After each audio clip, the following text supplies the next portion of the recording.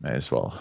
Yeah. It's going to be recording you Now I with have, a that's small fine. me. Yeah. And I don't know why I've got an extra picture of you in the corner. I'm getting rid of that. Oh, that's probably call recorder, but it is recording. So Uh-huh. at least it's telling me it's recording, and I've got a stop button. All the levels are right. So Okay. And okay, and at I'll a grab. minimum, I'll have a video of you with a minimal me That's in right. the top corner. That's Yeah. it. That's it. And And audio. From a Buddhist perspective, that's a very fine thing. A minimal me. That's actually a good name for a book.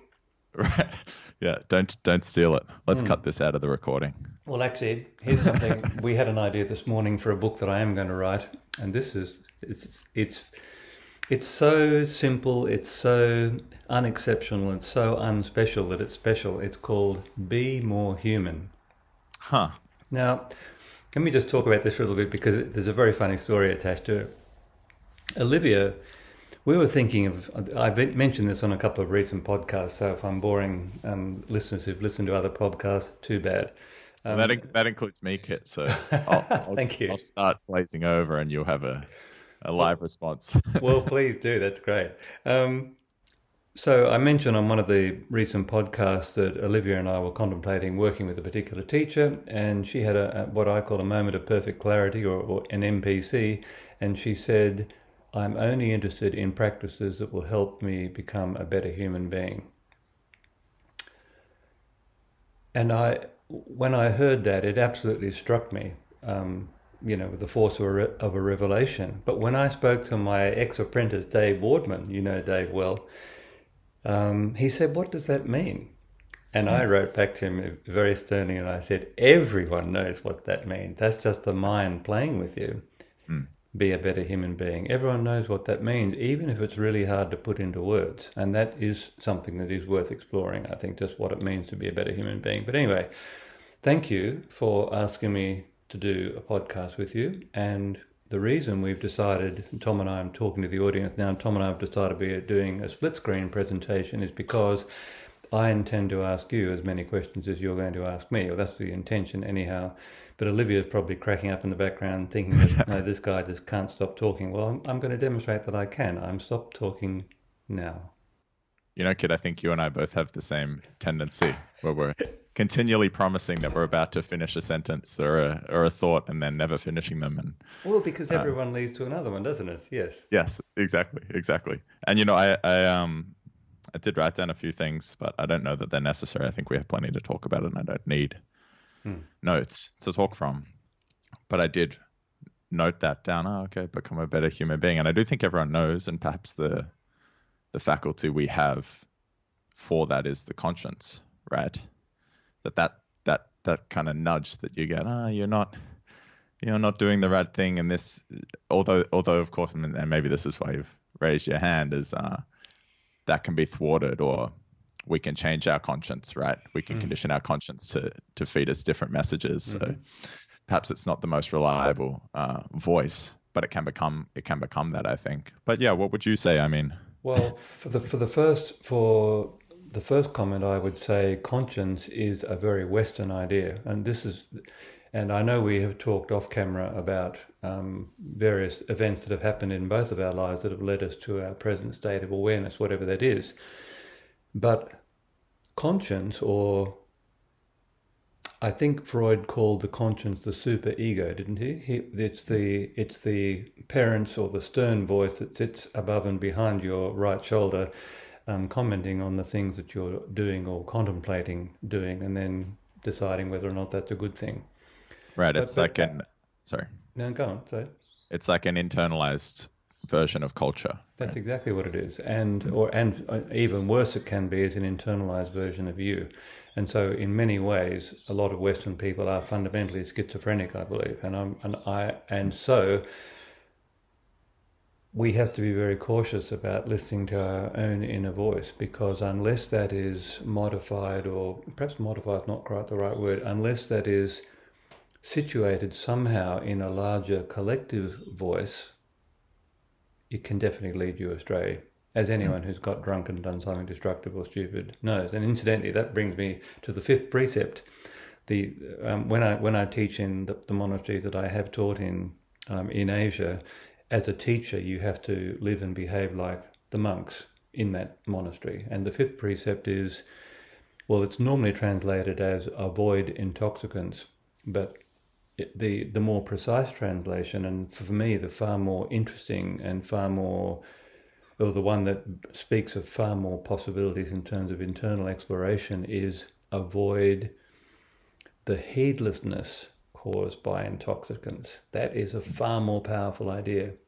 What I mean is that in the West we tend to just blanket proscribe this or ban that, or it's so simplistic. It's just a knife that goes in and cuts two things in half. And we'll talk about that a little later too, probably, because that is the mind's first operation.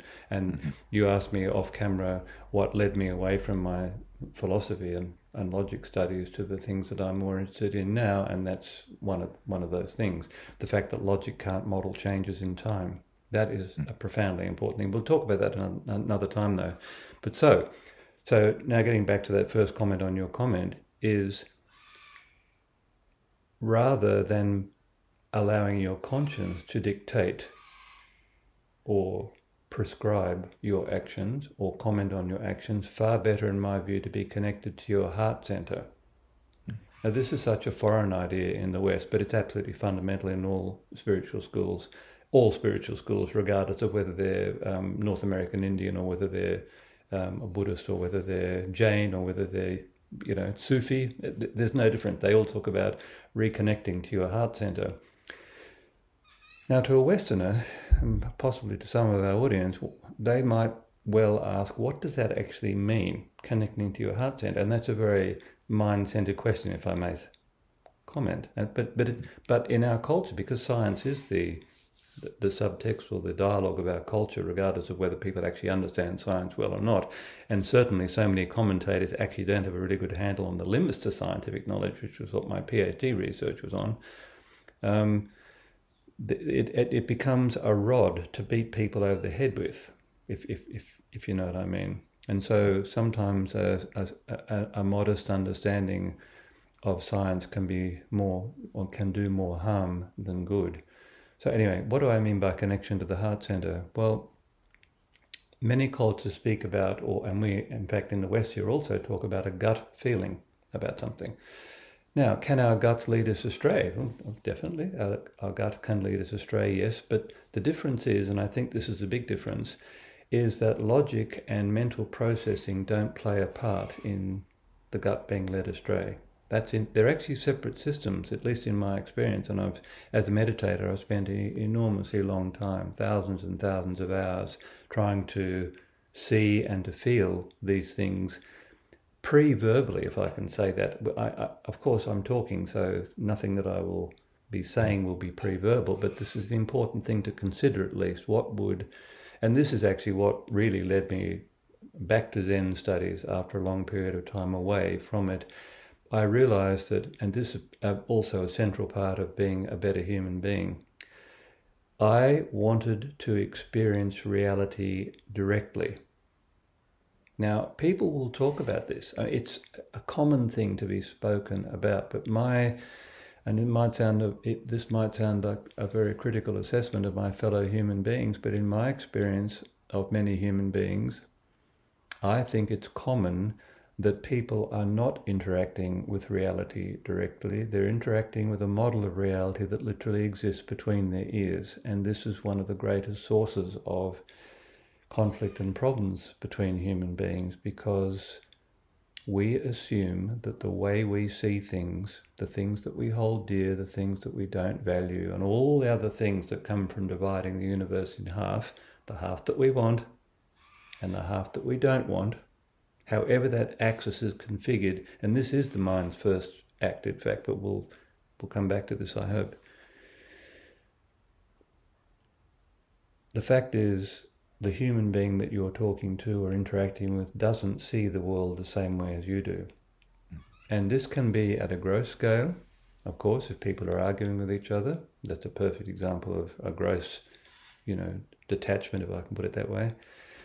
And in fact, when both people are angry, neither is seeing reality in any way clearly at all. But we will, as our anger fuels itself, and I know at least anger used to be a real problem for me personally, it isn't so much anymore.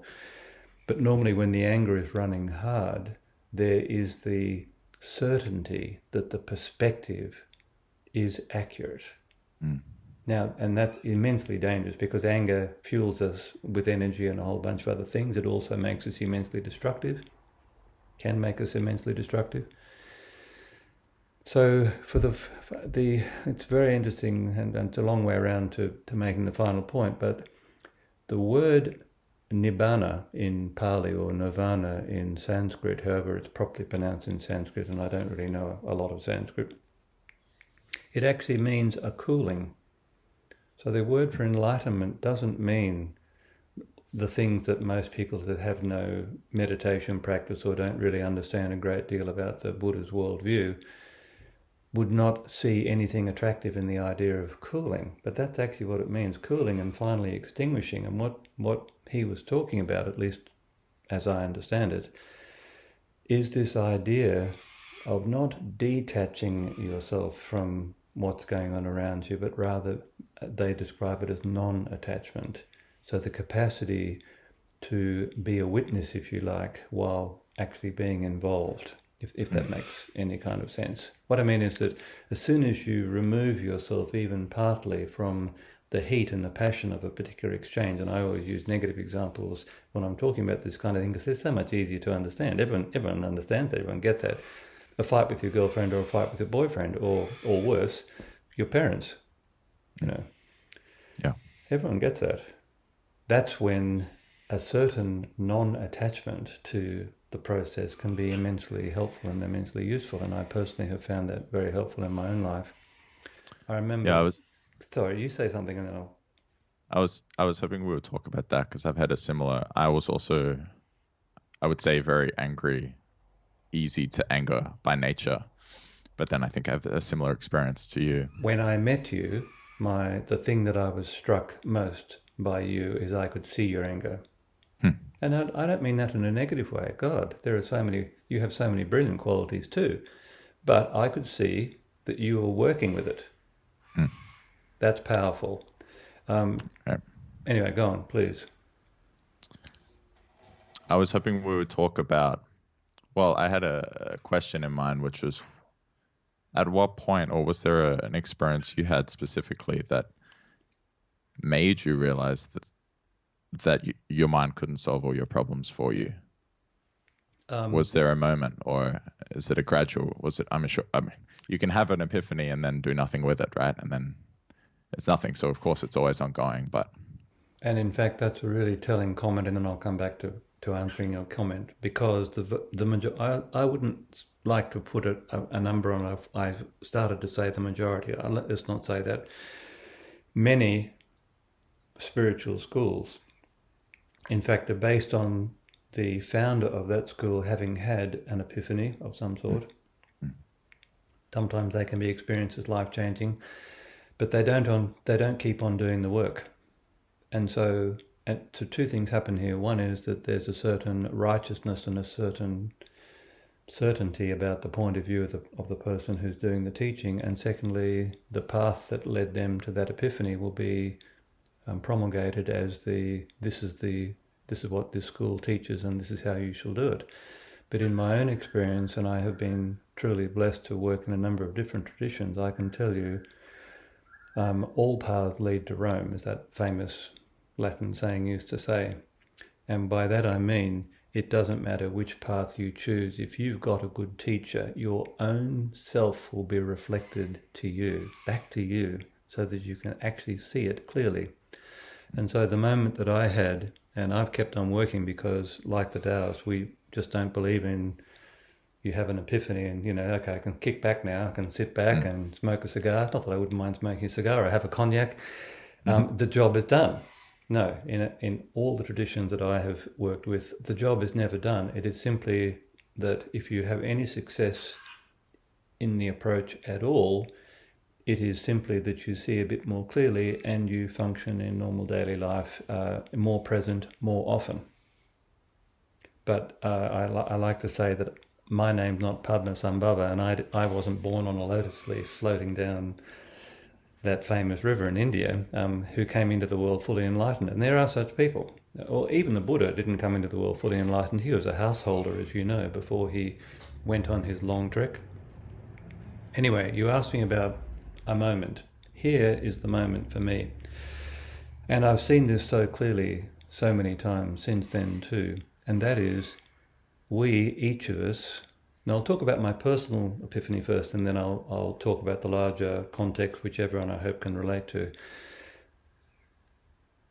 The fact is, if you have the experience of seeing the shape of your own mind clearly, it will be shocking to you, and not in a good way.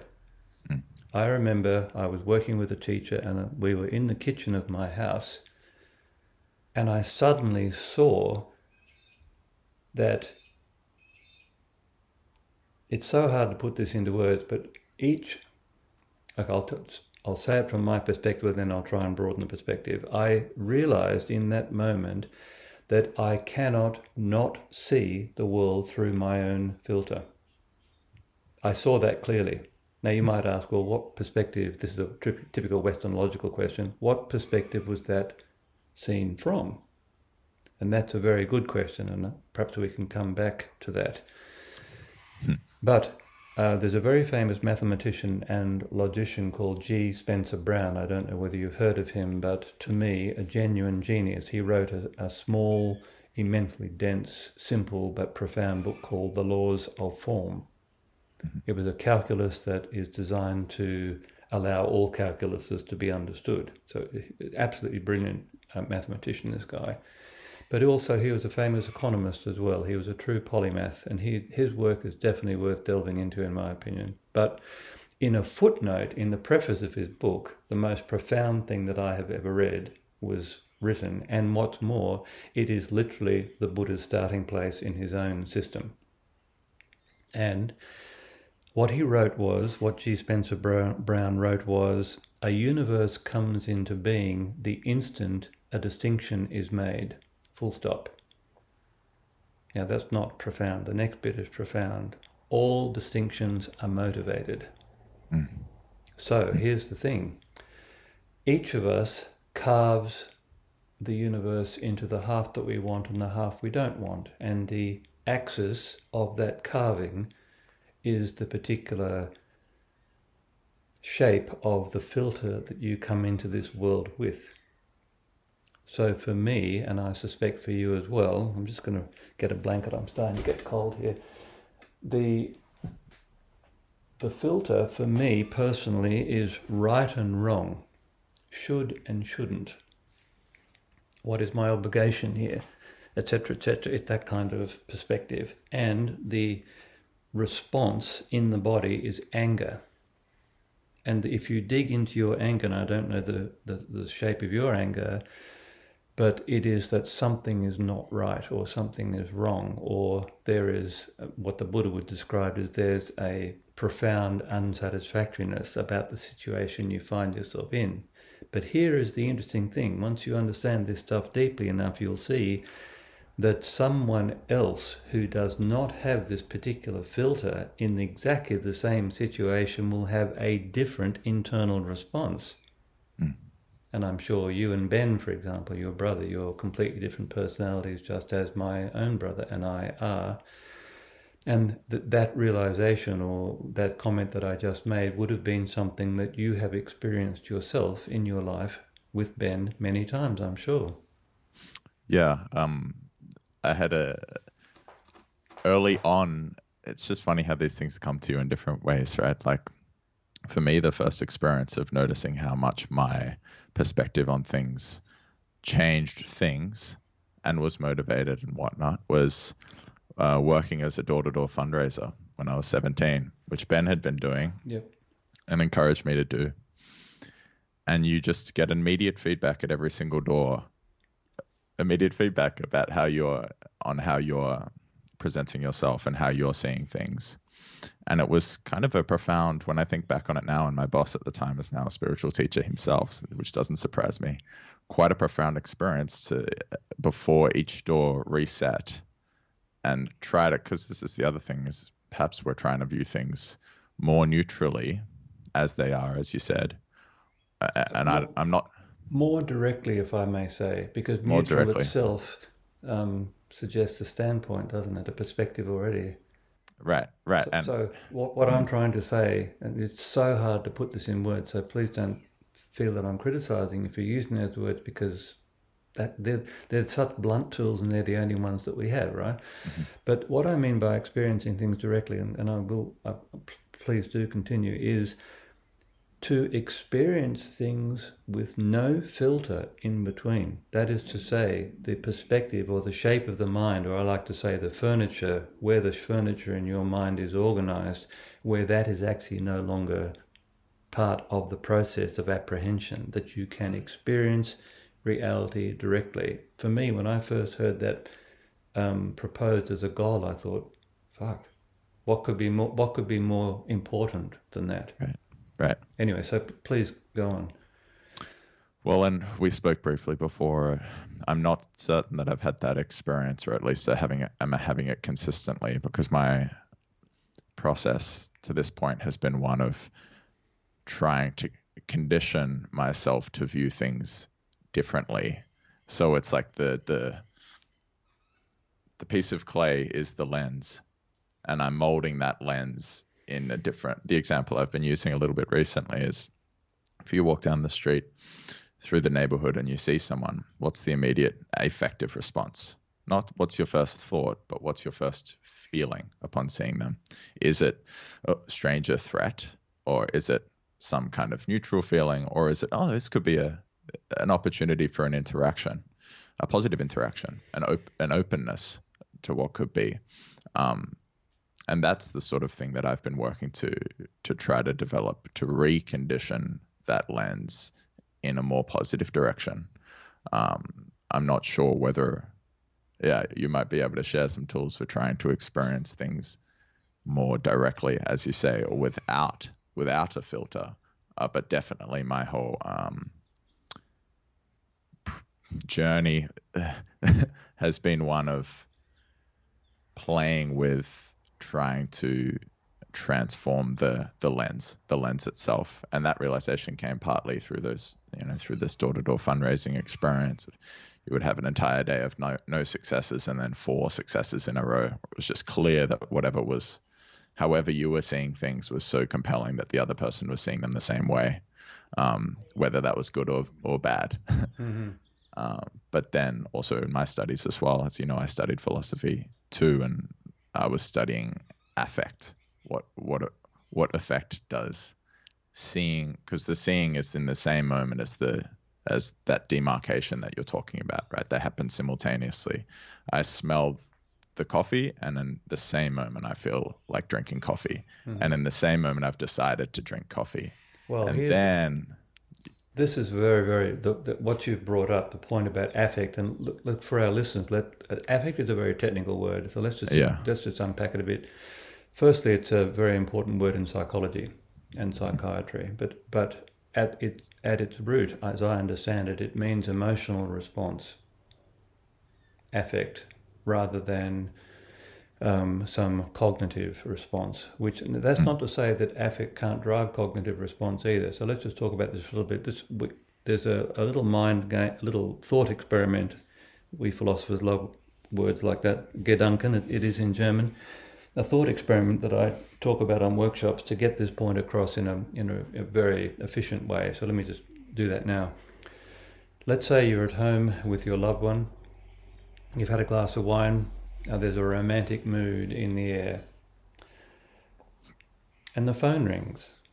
And so the phone ringing, that has no impact on the romantic mood. You're carrying this mood with you. You walk over to the phone, you pick up the phone, and in an instant, the instant of hearing the voice, and this is worth slowing time down if we can to really unpack what happens here.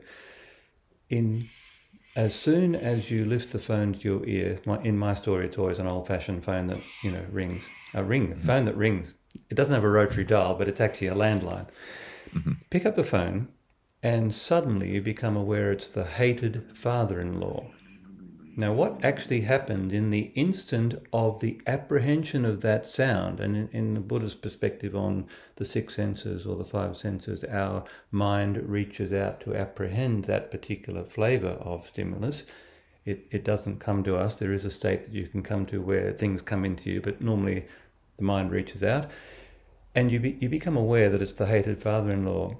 Not only that, well, that will come to the next bit in a second, but what happens in the instant of experiencing the hated father-in-law's voice is that your body literally reorganizes itself internally into hated father-in-law mode. Your entire internal structure and your physical, perhaps you have really angry feelings about this father-in-law as well, and your whole body will manifest that. And how long does that take? A split second. It literally happens before you know it. That's how people describe it. But listen to the words. Before I knew it, because knowing is a mental process. This is really important, because these things and all the things that cause people problems in their relationships, they all happen like that. And this is you mentioned before, and I'll just tie that detail up. The more you can be connected to your own internal state, like your heartbeat or your breath or whatever it is that you're using to connect to your physical state, automatically there is a pause built in. And if you're talking about the witnessing or experiencing, not witnessing now, but actually physically experiencing the body organizing itself into hated father-in-law mode, that is a visceral response. It actually happens in your internal organs firstly, and then as your mind reflects on it, the surface musculature. If you watch this stuff closely, that's how it happens. And so there was a very famous paper, I think in 1970, written by a guy called Zajonc, Zajonc from memory. Does affect precede cognition? Well, to anyone that does my kind of work or your kind of work, that's such a stupid question. Of course it precedes cognition. Right.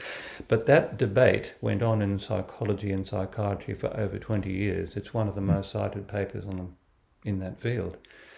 And that's because, unfortunately, and this will be my recommendation now to anyone who's contemplating an academic career, you must do body work. You must get into your own body. And look, the reason, there's many reasons why I decided not to go on with an academic career, and I'd love to know your reasons, but here's one thought experiment for people to think of or consider.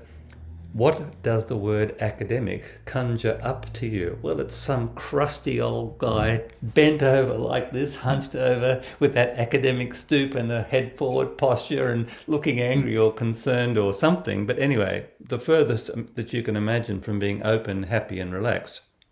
Of course, I'm doing great violence to many academics that I know who are happy, open and relaxed. But you know what I mean? We even talk about the academic stoop. That is part of our language. Anyway, that was definitely my realization at the end of, and I'm still interested in study, but I was studying affect, and another way to think about it is, how do things affect you? How are you affected by something? If people are trying to remember the term, And I was studying some kind of second wave Marxists talking about revolution, and that it must happen through the revolution of the individual. And actually I found that compelling, this idea of a transformation of consciousness needing to take place for any sort of transformation to take place. Whether it's going to be revolutionary or not is, I'm less excited about that now than I was at the time. Yes. But there were no tools for, okay, so how do I have that happen? How do I transform the way I'm affected by things? Well, if that's going to be there. This plays directly into what you and I can talk about, because we absolutely do have tools for that, and I'm sure you do have tools for that too. And so rather than, let's put a marker in here, a mental marker that we are going to come back to this point. What are the tools for self-transformation? Because there are many, and they are available. Yeah.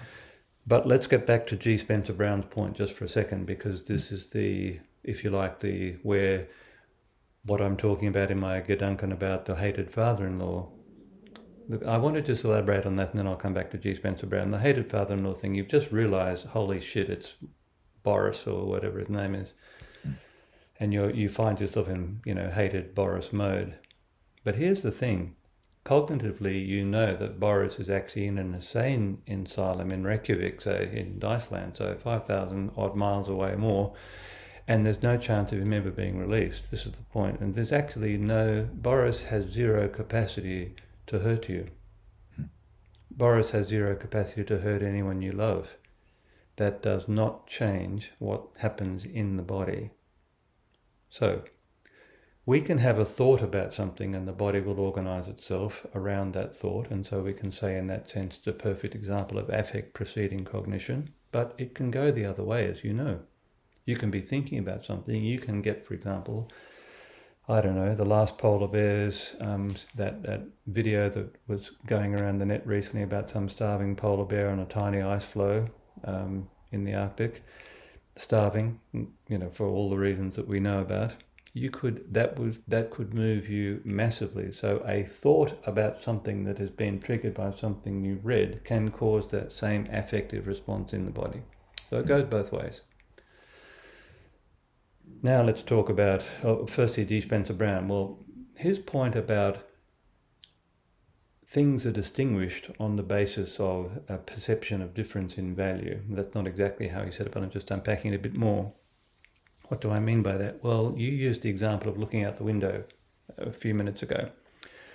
And this, for me, understanding this clearly and experiencing this clearly was also another, if you like, plank in that thing that has changed me internally. But the structure of your mind, and I'll come back to the inescapability of it in a moment, because that's also a profound part of the story, it was the inescapability of my own filter that was the thing that shocked me to the core the most deeply.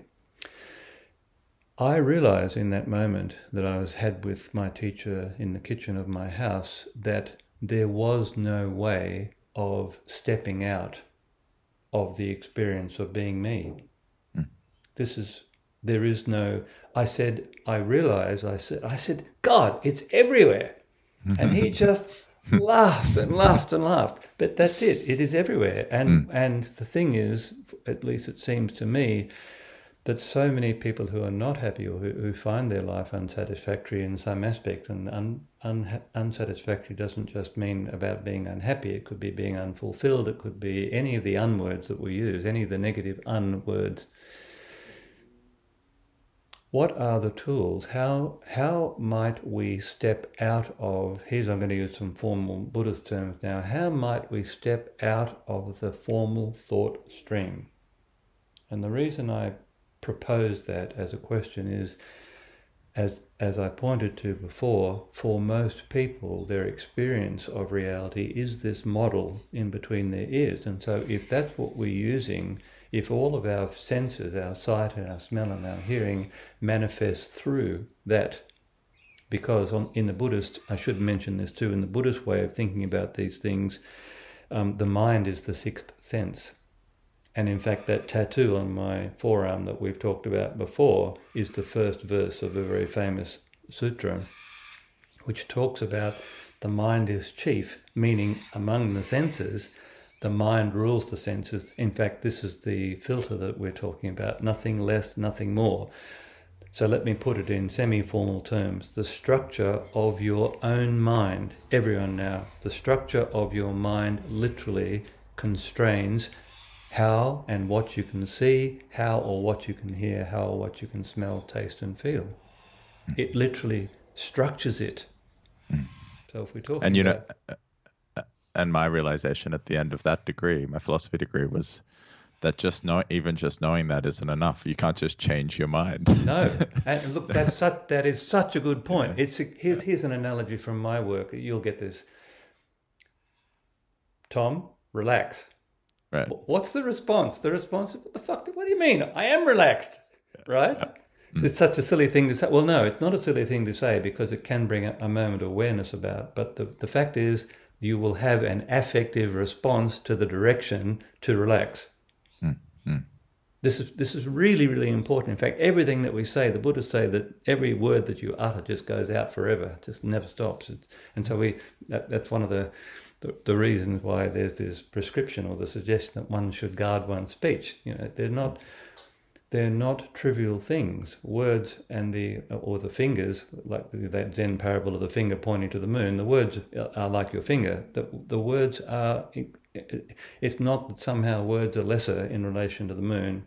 It is that words themselves are incredibly powerful, and sometimes we use them very loosely, and that's what the prescription to guard one's speech is based around. Sometimes we can, and I know that I've done this many times in the past myself, we can hurt the ones we love very much by what we say. And although we exist in a Judeo-Christian perspective where one of the dictums there is the idea of forgiveness, the fact is, if you're being ruthlessly honest with yourself, you can never take back what you said. That's the reality of it. And if you have hurt someone, it's like, well, now I'm going to invoke Freud's brightest pupil, Reich. It's in Japanese they say kizu o sketa, which means you have scratched me. You have a scratch has been experienced by me because of you, if I can put it that way. That is profound, I think. So we say something, and in our culture we just say, look, I'm so terribly sorry. And the next thing that people will say is, I didn't mean that. And yet the energetic experience of the cruel thing that was said is, oh, fuck, yes, you did. You absolutely meant it. In fact, I'll go further. What you just said a moment ago, you said in such a way that it would have maximum impact, not minimum impact. Be honest with yourself. And I've realized that. And it's never truer than when we're angry. Never truer. And especially if you're intelligent, you'll come up with all sorts of brilliant ways of hurting the people you're among. And so for me, that the deep realization that I had done a lot of damage to a lot of people over the years, it doesn't matter whether you do good as well. That's actually a separate thing, completely separate thing. But if you have the awareness, if you do realize, as I realized, that I've done a lot of damage to a lot of people, you really want to change yourself. You want to grasp at whatever might allow change to occur. So to get back to answering that question directly, what tools do we have? I would say for the vast majority of Westerners and the vast majority of people listening to this podcast, the greatest gift you can give to yourself and the technique that allows a stepping out of the thought stream most efficiently is not a meditation practice, but a relaxation practice. And the reason I say that and the reason that my co-teacher in these monasteries in Asia invited me to teach with him is because I know a lot about that stuff. I know a lot about how to have the direct experience of relaxation. And why would that be important to a meditation teacher? Well, you can't even begin the work of meditation until you are relaxed internally. You cannot do it. You are fooling yourself. And in fact, here's a classic. I've seen this 1,000, well, not 1,000 times, that's an exaggeration. I've seen this a great many times. You'll be sitting in a meditation hall and people have their meditation posture. People can't see this, but I've got my hand in that sort of classic mudra. And let's say I'm sitting in the Burmese position or however you meditate. And you'll be looking out. The teachers always sit in the front of the hall facing the group that they're working with. And so there'll be 40, 50, or in our case, probably 80 or 90 or 100 people in this hall. And they're all sitting meditating. In brackets, they think. This is what's happening. You'll see it at least a third of the group at any given time. You'll see them, they'll have their eyes defocused, as the prescription is, a soft gaze, and their back is nice and straight, and they're doing whatever they've got their primary meditation object in their awareness, etc., etc. And then this is what happens. You'll see the head just go doom, like this. Doom. And that happens every 15, 20 or 30 seconds throughout the hour sit. Person falls asleep, literally, and wakes back up, falls asleep, wakes back up, falls asleep, wakes back up. And then the teacher they have a debriefing on most of these types of retreats, so they'll say, so how was that sit? Fantastic. It was so calm. I was so relaxed. I was this, I was that, or something else. But the fact is, those people were asleep and awake, asleep and awake, asleep and awake. Now, am I being critical here? No, because you have to have that experience. That experience will inevitably happen to you if you sit for long enough. But here's the thing. It is possible to dream that you're meditating and you're meditating well. And then the bigger question is, well, what about now? Am I dreaming now? Am I dreaming that I'm having a conversation with Thomas by Skype? Am I dreaming that, or is that actually happening? And now anyone who's had a lucid dream will tell you it's not possible to distinguish between a really strong, clear dream and this reality. How are you going to do that? Anyway, that's yet another question.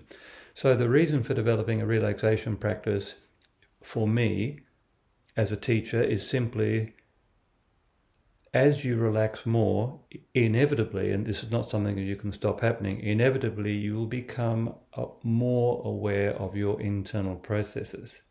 And so playing back into your example of the door-to-door thing that you were doing, and the awareness of what you were projecting and how that constrained the interaction with that person, etc., etc. The more relaxed you are, and it is perfectly possible to be completely relaxed in normal daily life, although most people don't experience their daily life like that, I can say it is possible to do that. Then what happens is what one of my teachers called the development of a second attention occurs. That is to say, you will be aware of what's happening inside your body all the time. And so if you have a kind of Boris from Reykjavik type experience, the instant you become aware that your body is changing itself to the mode that you don't or would prefer it not to be in, you take a breath, you let your tummy go completely soft. It only takes a split second to do that. And as soon as you let your tummy go completely soft, can you feel what happens? All of a sudden you're aware of what's happening in your body. You can't avoid that. So if you cognitively and, if I may say, with some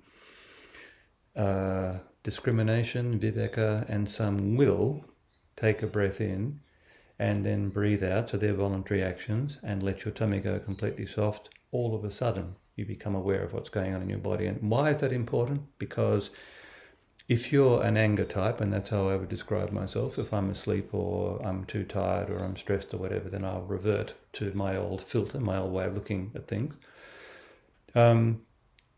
The temptation, or the, not temptation, that's not the right word because that comes with all sorts of religious things. Let's see. The old habit of stepping onto the anger train will remanifest because it's there, it's you. And this is the thing, the idea of transcending your own core self, that's such an amusing thing to me. And I'll tell you another story on that. This actually made that point for me. Actually, I'll come to that. I'll do this story now because it will make the point in a different way. I was having a long late-night conversation with one of my teachers in New Mexico. And we were drinking a very expensive brand of cognac. My teacher liked to have a cognac with me every now and again, and I like to have a cognac with him. And so in an unguarded moment, and I'm sure that was part of the whole thing, you know, how can we bring this wound up, tight guy's defences down? Best way by far to give him a few cognacs. That's what I would say now.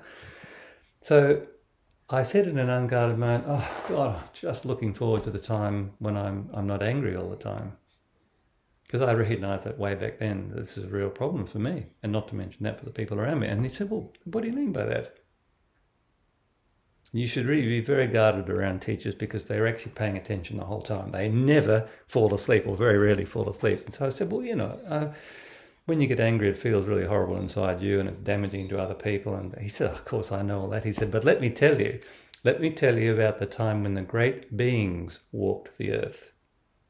And so I'm fascinated already. I have no idea what he's going to talk about. He said the rishis, so the people who wrote the Vedas, the rishis spoke about a time much earlier than their time. So probably, as far as one can tell, maybe 10 or 15,000 years ago, something like that, where the great beings walked the earth who were angry for the space of 2 or 3 heartbeats. And immediately this teacher uttered that idea to me. That became my life's goal, seriously. Could I, because he went on to say, he said, look, there are schools of detachment, as I mentioned before. He said the last thing you want to do is to detach yourself from your affective states. He said that way is just another kind of death, right? Dead before you're dead. And he said there are schools that teach this. and they walk around like zombies, not affected by anything. So you don't get the good, you don't get the highs, and you don't get the lows. You don't actually get to experience what life is as a human being, as a real human being, where he said you feel everything, but you're not controlled by it. I mean, see, the mind has this tendency, as G. Spencer Brown said, to divide the universe in half. He didn't say this bit, but the division based on value. For most people, it's the half that I don't want and the half that I do want. So I'm going to reject the half that I don't want, and people will talk about negative things, or else, or however their own filter operates, however their own filter cuts the world in half, there'll be the half that they want and the half that they don't want. And so people who, say on the Enneagram, for example, who do the 0.3, they are madly attracted to being successful, and they avoid being unsuccessful in any possible way that they can. So there's success and failure. They avoid failure and orient themselves towards success, whatever that means. Although I will say that the Dalai Lama said something recently which I want to share with our listeners, which is he said the world doesn't need more successful people. You probably read that same thing. It needs more lovers, more poets, more this, more that, and all the things that we could say are more connected to the heart center. But anyway, so when this teacher said to me and voiced the goal of being angry for the space of 2 or 3 heartbeats, I realized, and also too, I had gone over to this particular retreat to pursue or to try and find the state of serenity inside my own body. Now, there was no serenity in my body at that age in me, none at all. I was just angry and then not angry, but no serenity. I remember saying to her, "What do you mean serenity? It's just like relaxing. What do you mean serenity?"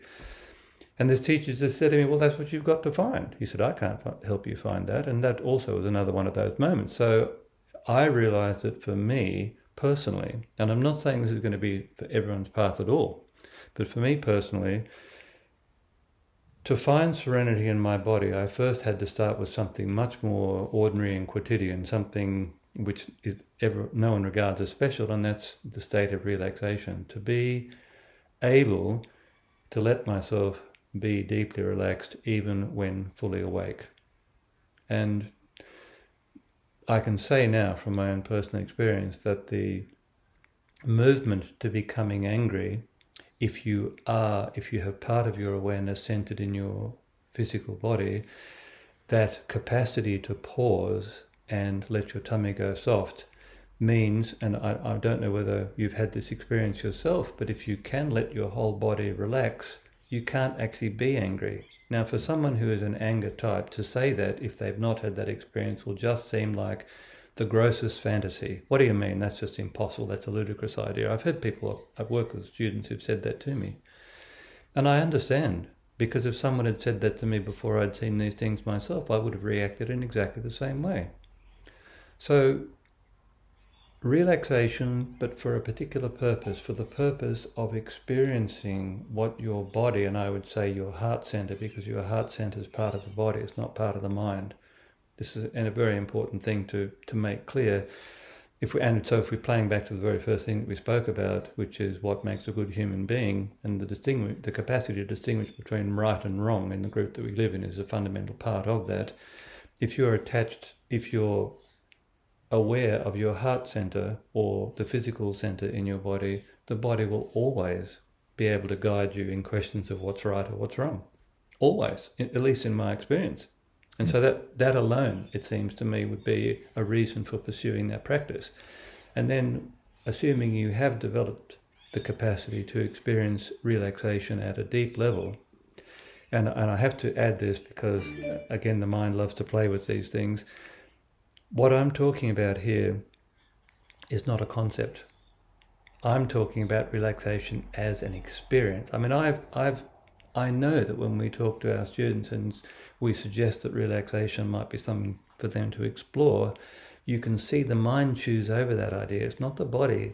That word relaxation does not connect with a physical state at this stage of the person's existence. It's an idea, like the Gentleman Agreement on Tariff and Trade. It's an idea. Ideas don't necessarily connect with the being, the human being, at all. In fact, if you don't understand something, here's again another limit case to test that assertion. If you don't understand what a word means, then it has no connection to you, right? The extent to which a word can help you, a bit like the finger pointing to the moon, experience the moon is the extent to which a word or a phrase or a series of ideas conjures up some past experience that the body had that you can relate to, right? And so one of the things I wrote when I was a young philosopher was no description or analysis of the chemistry of an orange will tell you anything about the taste of an orange. If you have not had some kind of citrus fruit equivalent experience, none of that shit means anything, Thomas. And I know you know this, it's so clear, but it's really worth coming back to these really basic ideas, I think, because so many of our misdirections and mistakes come from not understanding the basic building blocks of the thought that we're using all the time and which we just believe to be accurate, It's as if there's this space between us where the thoughts are operating, or the words are operating, the concepts operate, and either they connect for both of us to some experience we've had, or they don't. And in the meantime, if they don't, you're just attempting, and this is the struggle as a teacher, isn't it? Is you're trying to use words or images or stories that help that other person have the experience. Yes. But I mean, we're having the key experience. Thing. Exactly. Yes. Yeah. And we're having our conceptual conversation and we're nodding because the concepts are connecting to experiences, right? So we can, but yeah, that was another huge realization for me, was that thing of seeing things only through your own lens and experiencing things only through your own lens. Again, it's like sometimes maybe I'm saying a word, I'm sharing a concept that's connecting with an experience of yours that's actually very different to the experience that I had, that I'm trying to connect you to with the concept. Maybe it's not landing at all. I guarantee you that is accurate. In fact, Olivia and I had this conversation only yesterday, and I'll just tell you a quick story. We reflect each other to each other all the time. She is my most important spiritual teacher, and in fact, good relationships, any kind of relationship, actually, if you pay attention, can be the perfect teacher for each of us. Now, something happened, and I interpreted the something that happened to mean as something else, and when she told me what her experience was, and it was something utterly trivial. It's so trivial I can't remember what it was. But she told me a series of mental steps that she went through, 5 or 6 steps to get to a particular position, which actually ended up at a completely different position to the position that I had experienced, literally in a 10-second conversation. This is how powerful and how dangerous potentially these things are. But I realized as soon as she recounted to me the steps that she went through, I thought, well, that's completely plausible. I understand that completely. And what's more, totally consistent with what actually I recall happened. So there you go. There's 2 people who live together, right? We're living together. And in the space of 10 seconds, you can completely misunderstand the intentions and the reasonings of the other person. In 10 seconds. It's volatile stuff, and this really we really have to pay attention. And the whole dictum, and you hear people saying all the time these days, you have to be present. Yes, that's a great piece of advice. How do you stay present? How does that? So this is another question about what tools we can use. And again, I'd say, well, let me run an idea by you, and please tell me whether you think this is completely ludicrous or not. But the reason I have focused so much in my work on internal states, and that's both true in my meditation practice. My meditation, we'll talk about that another time, it's a more samatha type of practice, not a vipassana type of practice, which is the most popular form of meditation here in the West. But becoming aware of internal states, the reason is this. I'm just struggling to put this into words. I'm going to put it just boldly and simply. The body never lies. That's what I'm going to say. And of course that doesn't actually mean a great deal, so let me just elaborate on that. Your mind is lying to you all the time.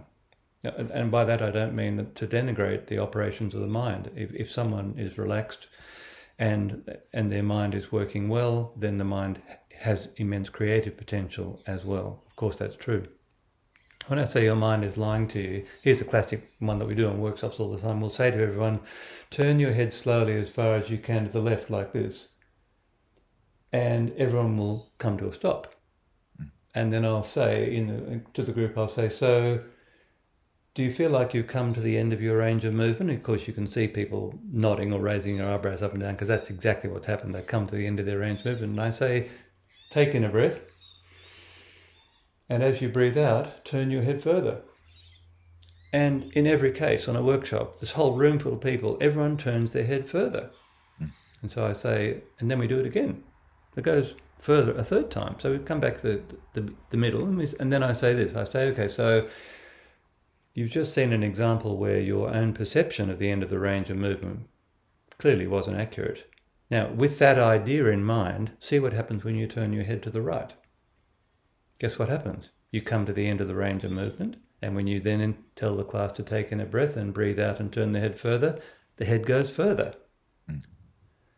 So there are a number of things here. The body rules, firstly. And secondly, you can't make yourself flexible by just thinking, yes, I'm going to go past this point in the range of movement that I can't go past. I mean, if that was true, both you and I would have been perfectly flexible a long, long, long time ago, right? It doesn't happen like that. It's the, what's the word I'm looking for? It is the separation, it's not quite the right word I'm looking for, but it's the space that the body lives in and the disjunct of the space the mind lives in where human beings' problems begin. Now, let me elaborate on that too. The root of suffering, there's many theories on this, but the Buddha spoke of a particular one. He made the claim at some point in some sutta that the majority of people, when they're in their heads, or I'll take a step back, that's not his work. Most of us are interacting with a model of reality, as I said, but there's more to it than that. The model is usually fixated on the past or the future. So the model will be talking about, if it's fixated on the past, people will be regretting something that's happened in the past, or talking about the hated father-in-law example, some terrible thing that the hated father-in-law did in the past, nonetheless is brought into the present by the mind and the body, because memories live in the body as well as the mind, as you know. And so if that effect is too strong, then we can say that some people are being controlled in the present moment by their constant re-recollection of things in the past, the hurts that were associated with that, or the regrets in the case of, say, someone who, I used to be really flexible and now I'm not flexible and I'm miserable all the time because I used to be flexible, like that. Or dreaming about a future which never actually comes, wanting an alternative to what's actually happening right now, and that's that mental division, the half of the universe that I want, the half that I don't want. That division and that reality is in the continuously unfolding present only. It doesn't exist in the past and it doesn't exist in the future, and that's the whole basis of Eckhart Tolle's book, The Power of Now, which I recommend. Is a very good book. So what's the connection to the body? Well, the body, its language is not words. The language of the body is sensations, for which we have an extremely poor vocabulary. It's impossible, virtually impossible, to describe physical sensations with words. I know you're familiar with this idea because you've had difficulties as a teacher yourself trying to explain exactly what it is that you're feeling when you say, well, like when you're trying to teach someone how to do a muscle up, for example. The capacity to do a muscle up, just like the capacity to do a chin up, is when you put your hands on the bar and the body knows it can do X or Y. The body knows. We have this experience all the time. It's a feeling. It's not an idea. That's the point. You're giving a cue. Oh, open your shoulders a bit. 2 years later, hey, I think I opened my shoulders today. I discovered something. I needed to open my shoulders. And you go, yeah. That's right. Head slap. And Olivia says this all the time. She said, she'll say something like, I'll say something on a workshop, or she'll say something on a workshop, and I'll say to her, but darling, I've heard you say that to this person at least 5 times on this workshop already. But and as teachers, we just have to laugh about that, and you certainly can't be critical of a student for that. But there's something else to think about too. This is really important. Just on a teaching note, so we're making a bit of a segue here. But as a teacher, you can never be irritated or annoyed with your students because they did not understand your direction. Because half the time, if you're saying anything that's even vaguely interesting, they're actually reflecting on something you said a minute or two ago, and they don't. The fact is, with the concentration on that series of ideas, percolating around, the conscious or the awareness can't actually hear what you're saying. And we've demonstrated this to each other so many times on workshops. So don't be annoyed. Just repeat. And also, remember, it's also not fair because everything you're teaching is an experience you've had. Of course. So you're already in the position of, and there's that story. And I did one semester on Buddhist philosophy, so I'm an expert. You're a man. I bow down before you. But there's that story of, and I'm sure you're more familiar with it than I am, of the raft. You take the raft across the river, right, from the banks of ignorance to the shores of enlightenment, and then you're done with the raft. Again, the concept is they're trying to connect an experience you've had as the teacher to an experience you'd like for the student to have. You're in an unfair position because you never teach something you don't understand. Of course. And look, I've got a better example, if I may say, than that raft example. Here's a better example, and this is how we can argue for the desirability of certain processes and certain practices because we treat them as scaffolding. I mean, Alan Watts wrote a book, Be Here Now. Now, and it's a very famous book. If you could be here now, we wouldn't be having this conversation. Be here now. Okay, boom, it's done. Work's done. I'm here now. I'm still here now. I'm still here now. I'm fully present. I'm always fully present. That's not what happens.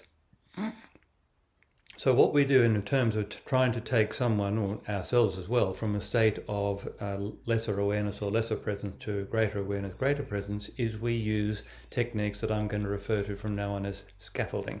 When you're trying to build a building, you can't build it without scaffolding. Scaffolding are the tools and techniques that we need to put up and then eventually let go of. That's also important. Once the structure is complete, and we can then do other activities within that structure. That's my answer to someone who says, well, why do we have to do this? Why do we have to do that? And it's as true in your physical practice world as it is in the world of meditation or any other world we're talking about. The Tibetans divide their practices into milk, blood, and bone practices. Milk and blood practices are practices that have a certain duration, a certain currency, and then they're put aside once particular things are realized, and then other tools are picked up. But there are some practices, and I would call relaxation one of those fundamental practices, which are bone practices. They do not change from a beginner attempting to grapple with these things to an expert who is simply re-experiencing those things. They don't change. And so, talking now about a meditation practice, there's a technique that I have found extremely helpful to know whether or not I'm falling asleep while I'm meditating or whether I'm actually being present. And that is a very old practice, which is a mainstay of Zen practice, which is breath counting. Breath counting is a terribly, terribly salutary experience, I'm afraid, because let's say you start your breath counting, and I should just describe to the audience what breath counting is. You take a breath in, and as you breathe out, you count internally 1, and you repeat. Now, the first time, normally when we're teaching, and I am going to do some, I think we had a little conversation about this, I am putting together a little kind of cheat sheet or cliff notes or show notes for how to begin meditation, because it seems those instructions, they're not available anywhere.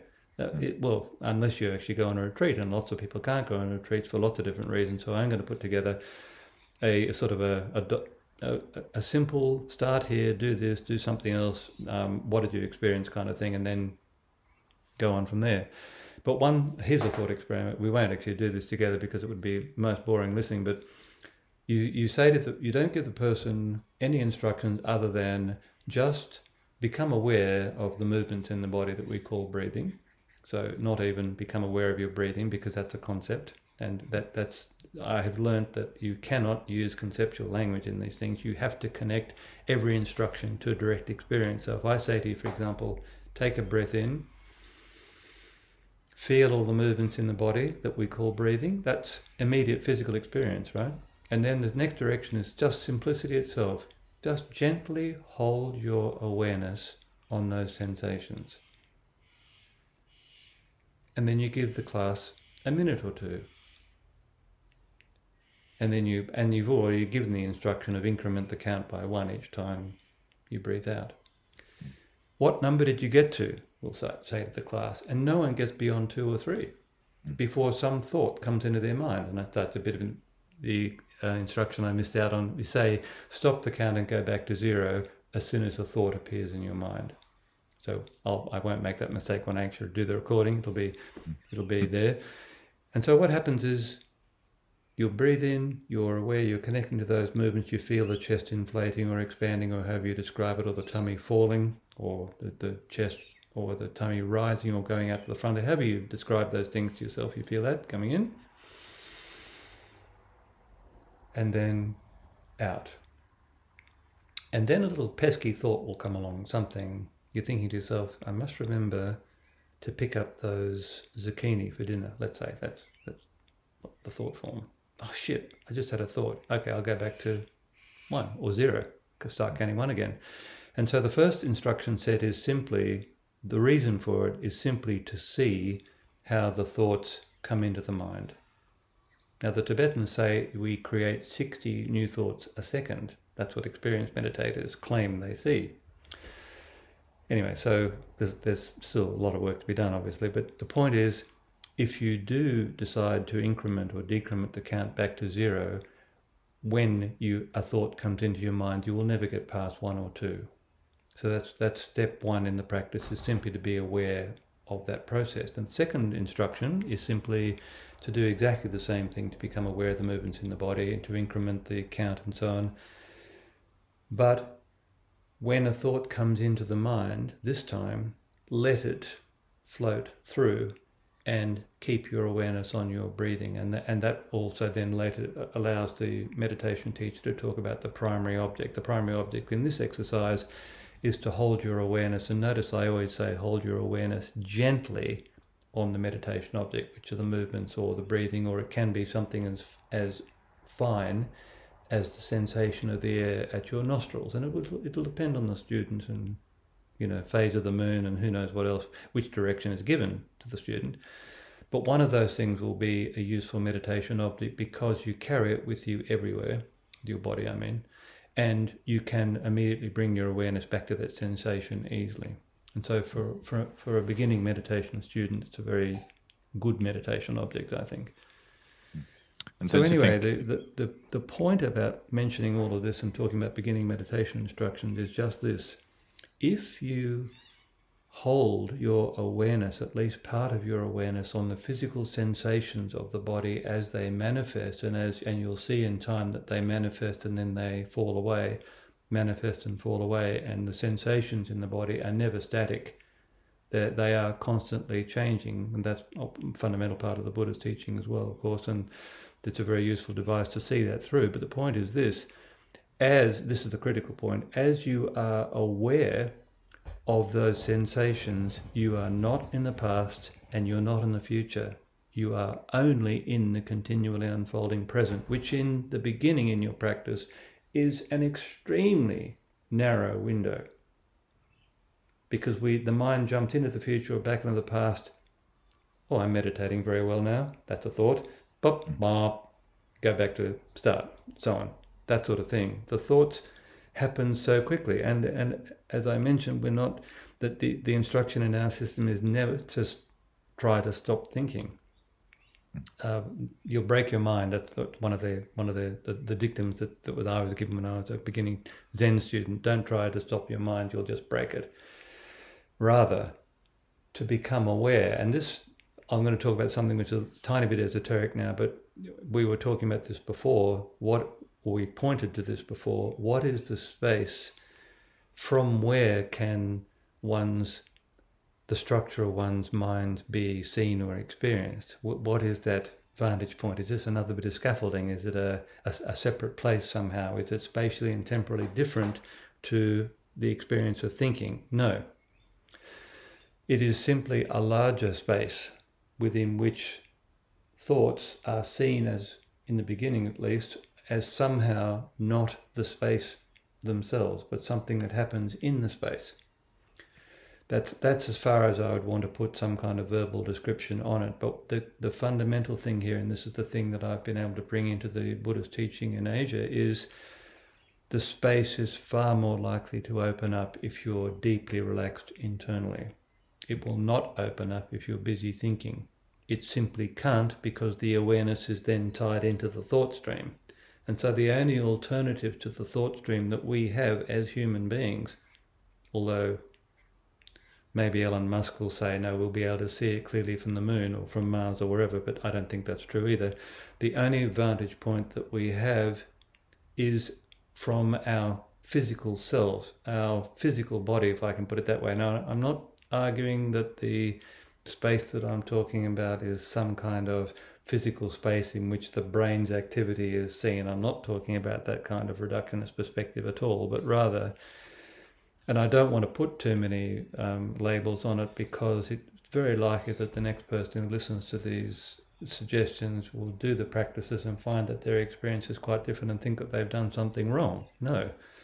You don't know, you can't predict, and you don't know what that experience is going to be. If I just point vaguely, sort of like this, it is that some kind, and even the word space might not be right, some kind of awareness manifests that within which you see thoughts.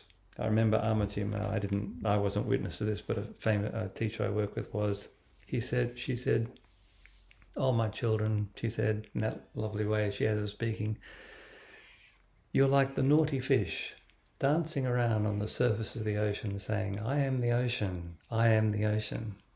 That's a lovely story, I think. Mm-hmm. But the thing that I like about that story the most is it's not bad fish or fish that have lost their way or any of those kinds of negative things that we have so hardwired in our culture when we're trying to correct someone. No, a naughty fish. It's just a fun thing, a naughty fish. So when you actually have that experience of seeing your thoughts or being able to, whatever the word is, I say seeing, maybe feeling is part of it too, because there's definitely a physical sensation associated with thinking, although it's so subtle that I think for a lot of people that's not a strong connection. Seeing is probably the strongest. What happened to me personally, to see my own thoughts in that way, well, the surprising thing was, firstly, I just laughed. I mean, it was so obvious that this thought stream it's the same thought stream that I had the last time I was sitting meditating, and the same thought stream. It has the same flavor, the same recurring themes in it, the same this, the same that. And you know what? Firstly, it's just not interesting. That was the first realization. It's not interesting, and I can put that weight down. I think I mentioned this to you once before, but when you become aware, oh my God, there's a lot more to this experience of being alive than just what I'm thinking. When you actually know that to be true, when you experience that to be true, there's an immense weight. I don't have to be this. I don't have to do that. In fact, you don't have to be or do anything. And when you know that, then, again, it's just like not falling into the anger pattern. You have a choice. And if there's anything to get out of what I'm talking about, it is to create the space inside yourself to have the choice about how to react. Because the majority, when we see anyone behaving angrily or falling back into depression or whatever the problem is, whatever the flavor of their own unsatisfactoriness is, firstly, it's a pattern that has been repeated 10,000 times before and you're an expert in it. And so there's a familiarity to it. There is an ease of bringing it back and re-experiencing it. When you see that, when you have this larger space, you can make a choice. You say to yourself something like, oh, I know where that's going. Or I know how this ends. That's probably a better one in my case. God, I know how this is going to go. Do I want that this time? No. And again, there's nothing judgmental about it. There's a lightness to it, I found, which was completely surprising to me because I was a very serious person. I mean, God, you wouldn't have liked me 20 years ago, Thomas, I tell you. I was just a terrible human being. So serious all the time. That's another thing. So that's what I've found is that everything seems funny, and I don't mean you're laughing at other people or at things. It's just that everything seems funny, if I can put it that way. And again, the ego is not present. When you're having a real belly laugh, I'm not talking about a snide laugh where you're, enjoying someone else's misfortune or anything like that. I'm not talking about that. But when you have a real laugh, the ego is not operating in that moment. The ego can't actually operate in that moment, which is why we enjoy humor so much. One of the reasons anyway, because again, it gives us a rest from ourselves. And look, on the much more mundane note, and then I'm going to stop talking, the reason for developing a relaxation habit and then possibly helping or taking that into a meditation, more formal meditation practice, the best reason to develop a relaxation practice, in my view, is actually so that the quality of your sleep is enhanced. We spend a third of our lives sleeping, and most people's relationship with sleep these days is not a good one. In fact, I'm going to write about this and we'll do blog posts and so on this as well, but not being able to sleep is probably the most common thing that people mention when you say, so, Tom, how are you? They say, well, I'm pretty good. I'm not saying you, I'm talking about the archetypal Tom. But if you then ask, so how are you sleeping? Well, I usually wake up at 2 or 3 o'clock in the morning and I'm thinking about this or that or something else. That's what I'm talking about. If the mind is active when you go to sleep, and this was my real reason in the beginning for learning self-hypnosis, this is what led to my relaxation practice, the biggest difference for me and the most important, profound difference for me was it changed my relationship to sleep forever, completely. It doesn't matter for me now if I don't sleep well in the way that people think about, well, I became unconscious at 9 o'clock and I became conscious at 6 o'clock, so I must have had a good night's sleep. You know what I mean? No, in fact, there are nights when I am at least half awake most of the night, but it's a completely relaxing experience. I'm simply aware of what's going on around me, and then when it gets light enough, I get my body out of my sleeping bag. So, you know what I mean? The key idea to get across here, and I'm not perhaps putting it as eloquently as I could, is when you disconnect yourself from the immediacy, and I've just realised my battery's about to run out, so I'll just grab that power cord, just don't go away, and I'll take this with me. My Mac is telling me that it needs some food, so I will plug it back in so that we don't get cut off. Now, where were we? When you realise, I was about to say something semi-profound. Just put it on the other side. Remind me what I was talking about, Tom, before I was so rudely interrupted by the Mac operating system. You just finished talking about sleep, awareness during sleep. Yes. And quality of sleep. I'm not sure what you're about to say. Oh man, I'm disappointed. I'm sorry. I wasn't paying attention. Yes, you were, because you absolutely had no idea where I was going with that. So, no, when this is how I would describe it in another context, but it will work okay here. And I have mentioned this, but I'm just going to tie it up to sleeping. When you realise that you're not actually your thoughts, when you absolutely know that to be true, that doesn't mean that your mind stops working or that you can't think or that you can't write or anything. In fact, all of those things work better. That's a fact, I'll tell you that. But when you realise that there is an immense freedom is experienced. And so getting back to the sleep thing, you're awake and you're aware. I see that I've got a bright light in the background. I'll just come over to here. Is that better? Yeah, not the best room for this kind of thing.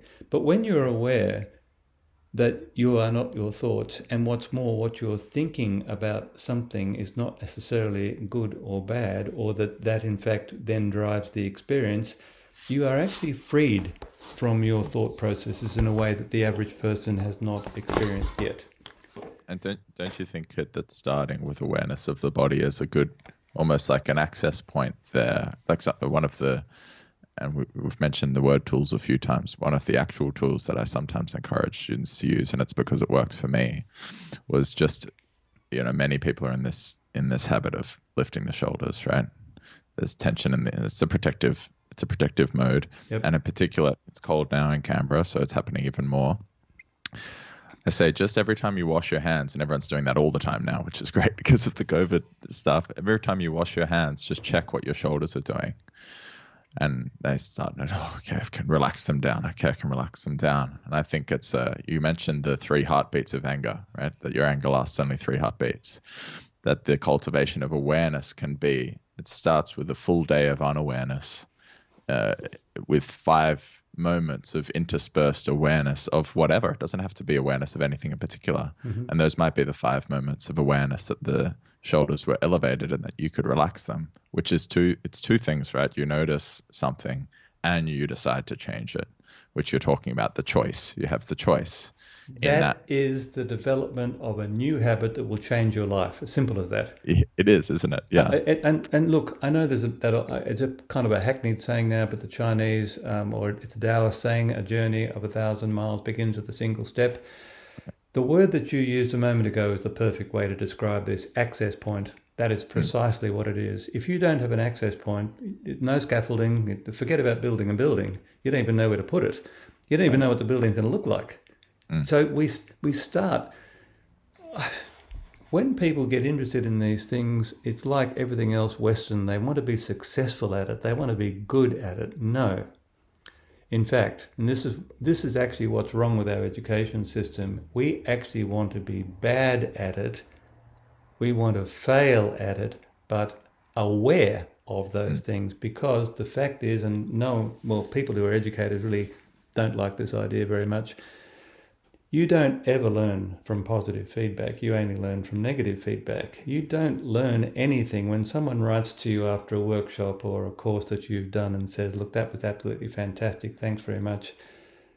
You don't learn anything from that. If someone says, look, I hope you don't mind me suggesting this to you, but if you did this and didn't do that and something else happened, this would allow you X or Y. Fuck, you think, okay, I can do something with that. And so our education system only rewards people being successful, which means basically regurgitating whatever the professor or the teacher has taught to them, or there are the prescribed texts which you need to know, and so on and so forth. But actually far, far better is to make a mistake and learn from that. And I've been learning how to work with my hands, as in I've been restoring a boat. And so there are 10,000 skills that I didn't have, which you need to have, which I've had to teach myself. And the beautiful thing about working with your hands is you can see immediately whether or not the idea that you had about what is going to happen actually happened. And usually it didn't, because you simply weren't skilled enough using the tool to make it happen. That's immediate feedback. And it's negative feedback, but which in the big picture is wholly positive. So getting back to what you were talking about, the body, if you become incrementally aware of what's happening in your body, you will automatically have an access point. It will do you think, because my experience has been, and that becomes where the majority of time is unawareness or identification with thoughts, just absorption in whatever's happening, whether it's thinking or not. Absorption might not be the right word, because perhaps that's actually what we're searching for, right? Is that would be a way to describe the awareness, but interspersed moments of awareness of how the body's feeling, how this part of the body's feeling. It's like a scale. The scale starts with just moments and then becomes more and more, it becomes smaller and smaller. So the awareness is awareness of more and more, smaller and smaller feelings of tension in the body, and then also faster and faster like you mentioned, the shrinking of the scale from, The word I noticed. The word you're looking for is discrimination. Uh-huh. By that I mean there is clarity, there's some sort of awareness, and then that is just discriminated or distinguished into finer and finer things. Yeah. Now look, Right. that's not the sole description of the process, because there are some schools of meditation and practice open awareness where we're actually trying to hold as big a space that we're aware of as possible. So I personally need to be very careful about saying it should be done like this or it should be done like that. The expression you used, access point, is a beautiful one, and that's probably what I would like to end what we're talking today on, because as something as simple as becoming aware of am I holding my shoulders up or not, that doesn't sound like a particularly major thing, but it's the first step. It is the starting of the scaffolding, or as you said, the access point, and the access point leads to a truly limitless space in time. And so it might seem, and I've had people say, oh, look, no, I want to work on something more complicated than that. Because this is what the mind wants to do. We are so conditioned in our culture to be successful and to do things well, which plays into what I was just talking about a second ago. No, we're going to give you a small exercise to show you what the experience is like and what comes along to change that experience. Not that the changing experience itself is bad, but rather, what is the process? What is your awareness of the process that you're in? And in the beginning, it's not clear.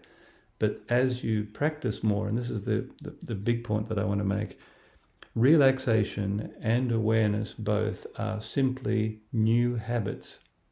They can be acquired.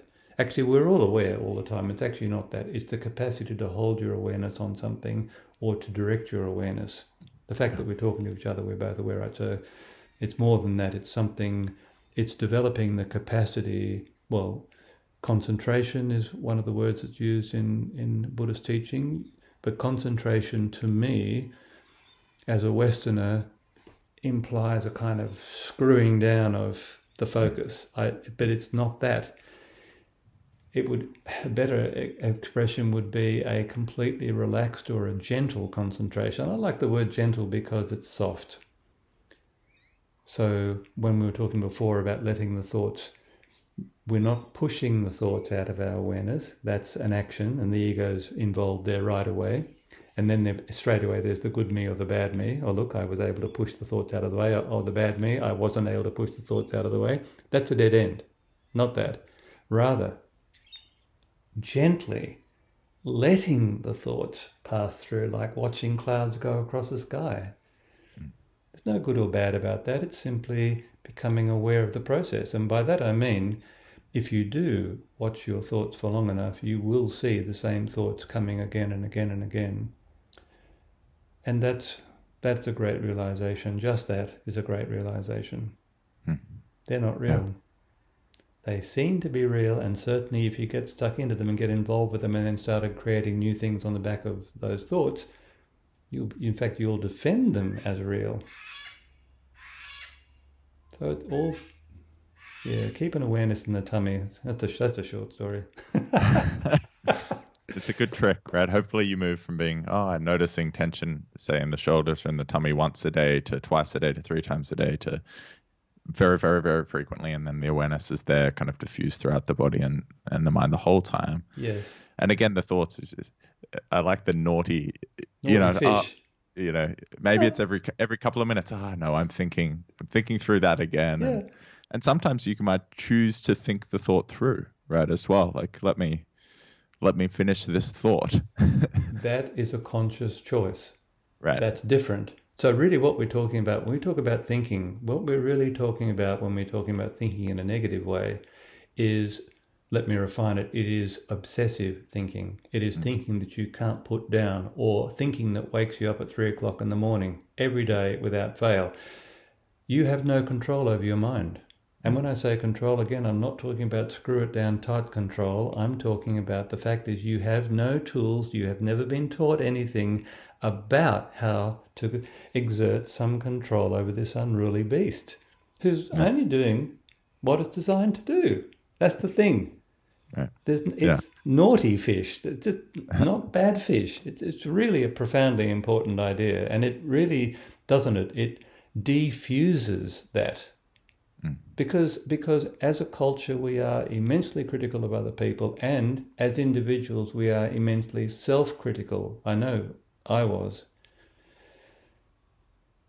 And you could argue I should have been much more critical of myself because you were bad. You were not a good person. So anyway, look, develop a relaxation habit, and I guess we can link to some of the things on our site, because I've got the recordings of probably 150 different relaxation exercises that I've taught in monasteries in Asia, and you can sometimes hear the monkeys in the background in the forest, because these monasteries are all built in forests. That's one place to start, but also to the other thing, and as we're both body workers, it's worth mentioning this. The fact is you can do all of your body work with that level of awareness too. That's a big important thing. And so I teach all the body work on meditation retreats that I co-present or present.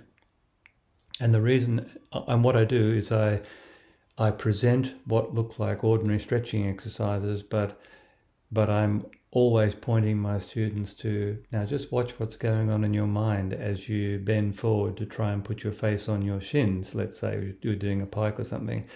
Can you feel the resistance in your body? And are you aware of your own emotional response to that resistance? The experience of resistance is not just experience as resistance, but it's, holy shit, I wish I was a bit more flexible today because I've got an audience around me and I want to look flexible today. That's where the unsatisfactoriness pops up. It is immediate judgment. The filter straight away has separated the experience into the half that you want and the half that you don't want. And all the other things we've spoken about indirectly today can be experienced in that moment. And then the deeper one is, am I experiencing aversion, which is the most common response to a strong physical sensation? Am I experiencing attraction? Or is it neutral? So those three things that you mentioned before, they are in fact straight out of one of the most famous sutras. Am I attracted to, am I repelled from, or am I neither attracted nor repelled? As soon as you start looking at your physical work that way, that also changes the experience of that. It's remarkable. I had an experience with, and this is when I first came across started making use of some of those relaxation scripts actually, Kit, which was my story I've told a few times before with chronic pain, which started with injury, and often it does, right? I had a spondylolisthesis, which you would know what that is, but for people listening, one vertebra slips forward of the other, and there were two fractures associated with that for me, and then labral tears in the hip on one side, and a bone spur in that hip, and all these diagnoses didn't do much for my experience, but of pain. But I remember sitting in the physio's office one day, and I'd gone through all these kind of conventional therapeutic approaches, and he said, "Well, we're talking about chronic pain." It's like, it's just every time I just feel like I'm in pain all the time. And I didn't know I was in chronic pain at the time. It was a 7-year span on reflection, but it was just being. And he said, "Well, are you in pain now?" And then I tried to put my mind's eye into my hip, and I said, "Well, yes, I'm in pain." But then I reflected after, and I think the moment before he asked, I wasn't in pain. Exactly. It was that the sensation of my right hip had become a sensation of pain. The two things had become coupled together. And so I started using your scripts and other tools to try to have the experience of feeling my hip without feeling pain. And I used my left hip. This was my trick. Well, focus your attention on the left hip, because otherwise you feel for the injury or where you normally feel the pain, and you get that aversion as well, right? Pain leads to tension. So I can feel pain, and you try to protect, you contract, you go. It's a habit. Yes, it exactly. becomes a habit. And what do we know about habit? The most important thing to know about habits is the more often it's repeated, the more deeply it's grooved, the more easily it's brought back, the more easily it's re-experienced. Right. And isn't it fascinating how these things are connected? I just decided I'll stop checking as often how my hip feels, and then instead I'll check during the relaxation practice and check and try to couple the feeling of right hip to the feeling of relaxation rather than to the, because you have to, this is the other thing we know about habits, is they need to be replaced by other habits. Yes, exactly. So, and so could I just interrupt there and say, that's absolutely, it's really important to make this point, is that relaxation and also gathering your awareness and holding your awareness on one thing or something else, they are simply habits. And the habit of being relaxed is just not the habit of most modern Western people. There's all sorts of reasons for it, evolutionary and other reasons for it. But if you identify another state as being something you would like to feel or achieve, you can do that. Now, in spiritual work, they talk about if you want to change your habits, you need to do the new habit every day for a month. And then they always pause and they say, but if you're really serious about it, you do it every day for 3 months. Now, that does seem, there is something in this. I don't know what it is exactly, and it doesn't bear analysing too deeply, I don't think. But the fact is, the brute fact, if I can put it that way, is if someone does practice a new habit every day, even if it's only for a moment or two, for 3 months, they have fundamentally changed themselves at the end of that 3 months. That's the big take home there. And so we often have people ask us, you in your field and me in mine, here's a classic one, okay, so I can't touch my toes, but how long did it take me to get front splits? You know, this is a serious question, well, mock serious.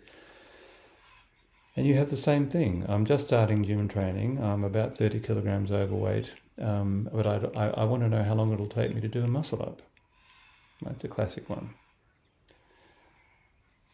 Really what that points to is the shape of the mind. That's what it points to more strongly than anything else.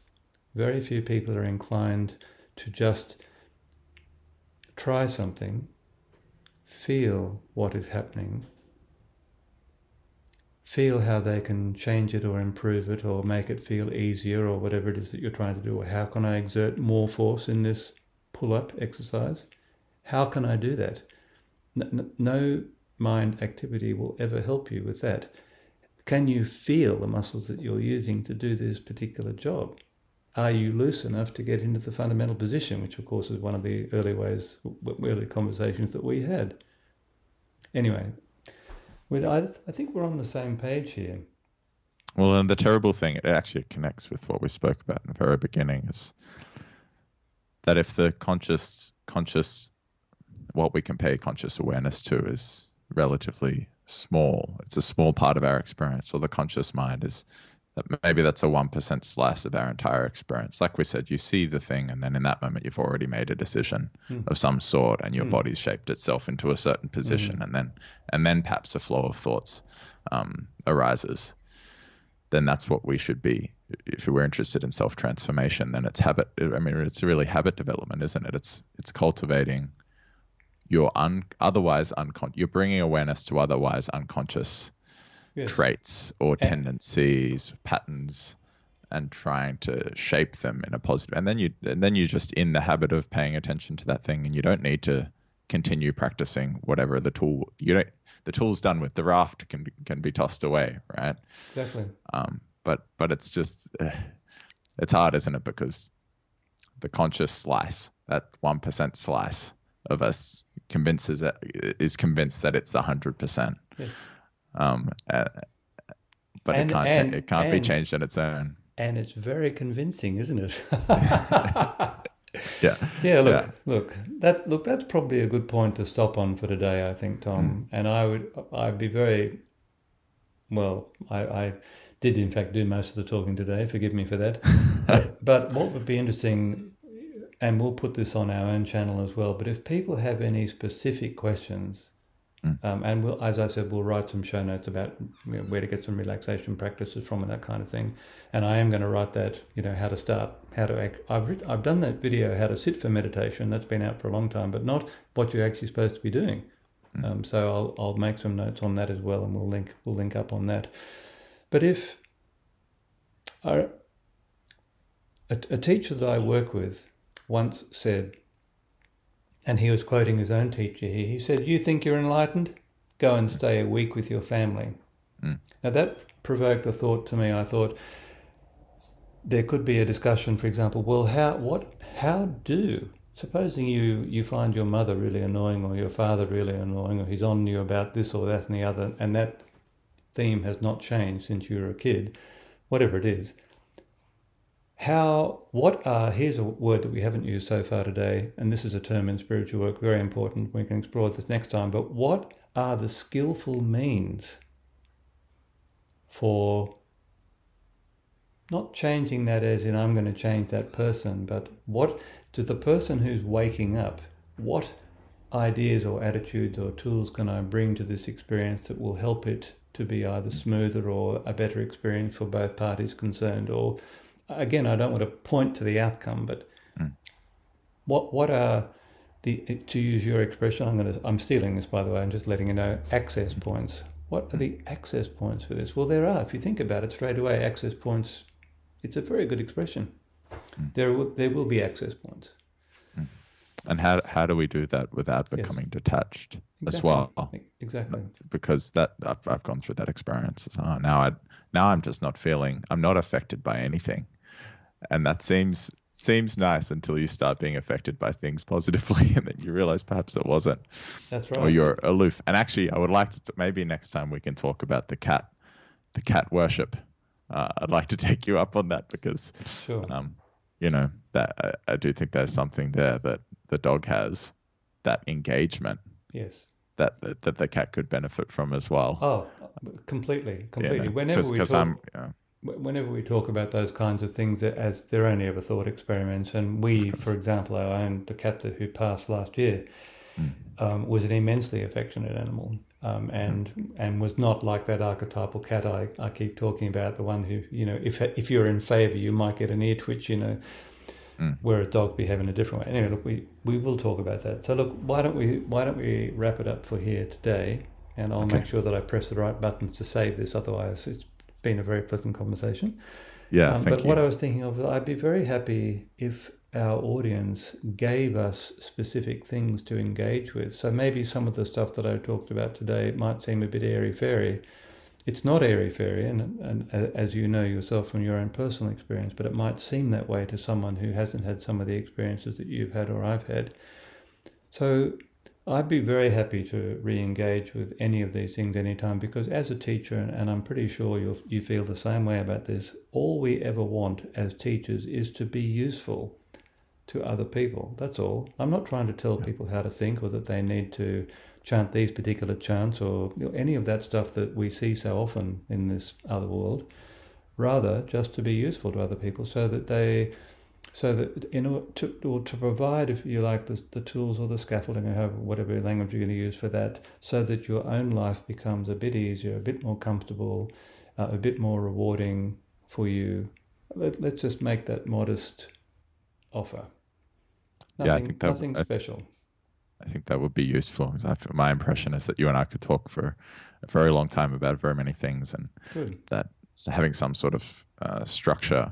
Or someone else can choose which rabbit holes we go down. True. And I will say that I talked about some things today that I've never spoken about before on podcasts, so I know there is some new material there as well. But this is something else that we need to reflect on. The essence of both of our systems is repetition. And no one ever talks about that because it sounds boring. But repetition is key. Repetition is the way to mastery, full stop. And so even though I've spoken about some things on this podcast that I have spoken about before, each time you reapproach something, and this also is a function partly of yours and my relationship and the effect that we have on each other and all those intangible things, you say something and you find yourself saying something about the same subject you actually haven't said before. And I was aware of that a couple of times, at least a couple of times today when I was talking. So if someone has the reaction in their own mind, oh, I've heard this before, be aware that your learning has just stopped, or I should say potential learning has just stopped in that moment. And that's true for all of our students on both of our sides. We say to our students, if someone comes into our workshop with an excellent yoga background or an excellent Pilates background or some other background, and they're a master in their own field, we say, to the fullest extent possible, please set your own system aside at the door. Very hard thing to do, of course, because that becomes the new filter through which you are, assessing everything. But to the fullest extent that you can, leave your own experiences and your own understanding and knowledge at the door, and try to apprehend these things as a complete beginner would, with an open mind, or in Japanese, in fact, it's the name of my old business in Canberra, Shoshin. It means beginner's mind, but it's a Zen term. It's the openness, the willingness to learn, the excitement about contemplating something new without any of that other stuff. That's what we want. That doesn't mean that we can't learn something, and doesn't mean that we can't use our learning in future interactions and so on. It doesn't mean that at all, because that's, again, what the mind jumps to. Oh my God, if I leave my learning at the door, I'm going to know nothing. Actually, you'll know nothing, but in the right way. You might be able to learn something new, in other words. That's what we're talking about. Yeah, if you assume there's something there, then the chances are there will be. Absolutely. And if you find yourself, that the phrase that I found most helpful, when I heard myself saying, I know that, or I know that already, I think, oh, no, I've just stopped. I've just shut myself off from possibilities. So, and you've put your awareness either elsewhere, or you've started criticizing. Yes. Relative to your frame. Yes. Now you're judging their spiel or their technique there relative we to go. yours. Yeah.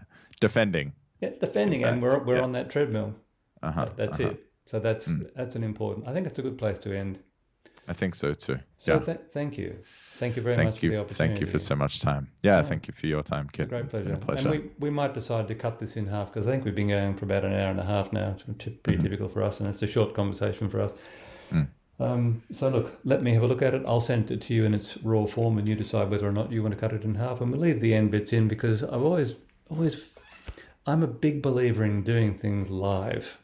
And we won't edit what we're doing here. We might cut it in half, but we won't chop bits out. Or when people are presenting things, they think, "Oh my God, I could have phrased that a bit better." Or no, that's how I actually phrased it at the time. So just live with it already. Get over yourself. You're not that important. This is what I say to myself all the time. It doesn't matter, but in the positive way, it doesn't matter. Yeah. Well, it's in the same sense that if we'd already prepared what we were going to say, then what would have been the point? Exactly. And I thank you for the opportunity. Okay. Come on. Thanks, Kit. Deep thanks.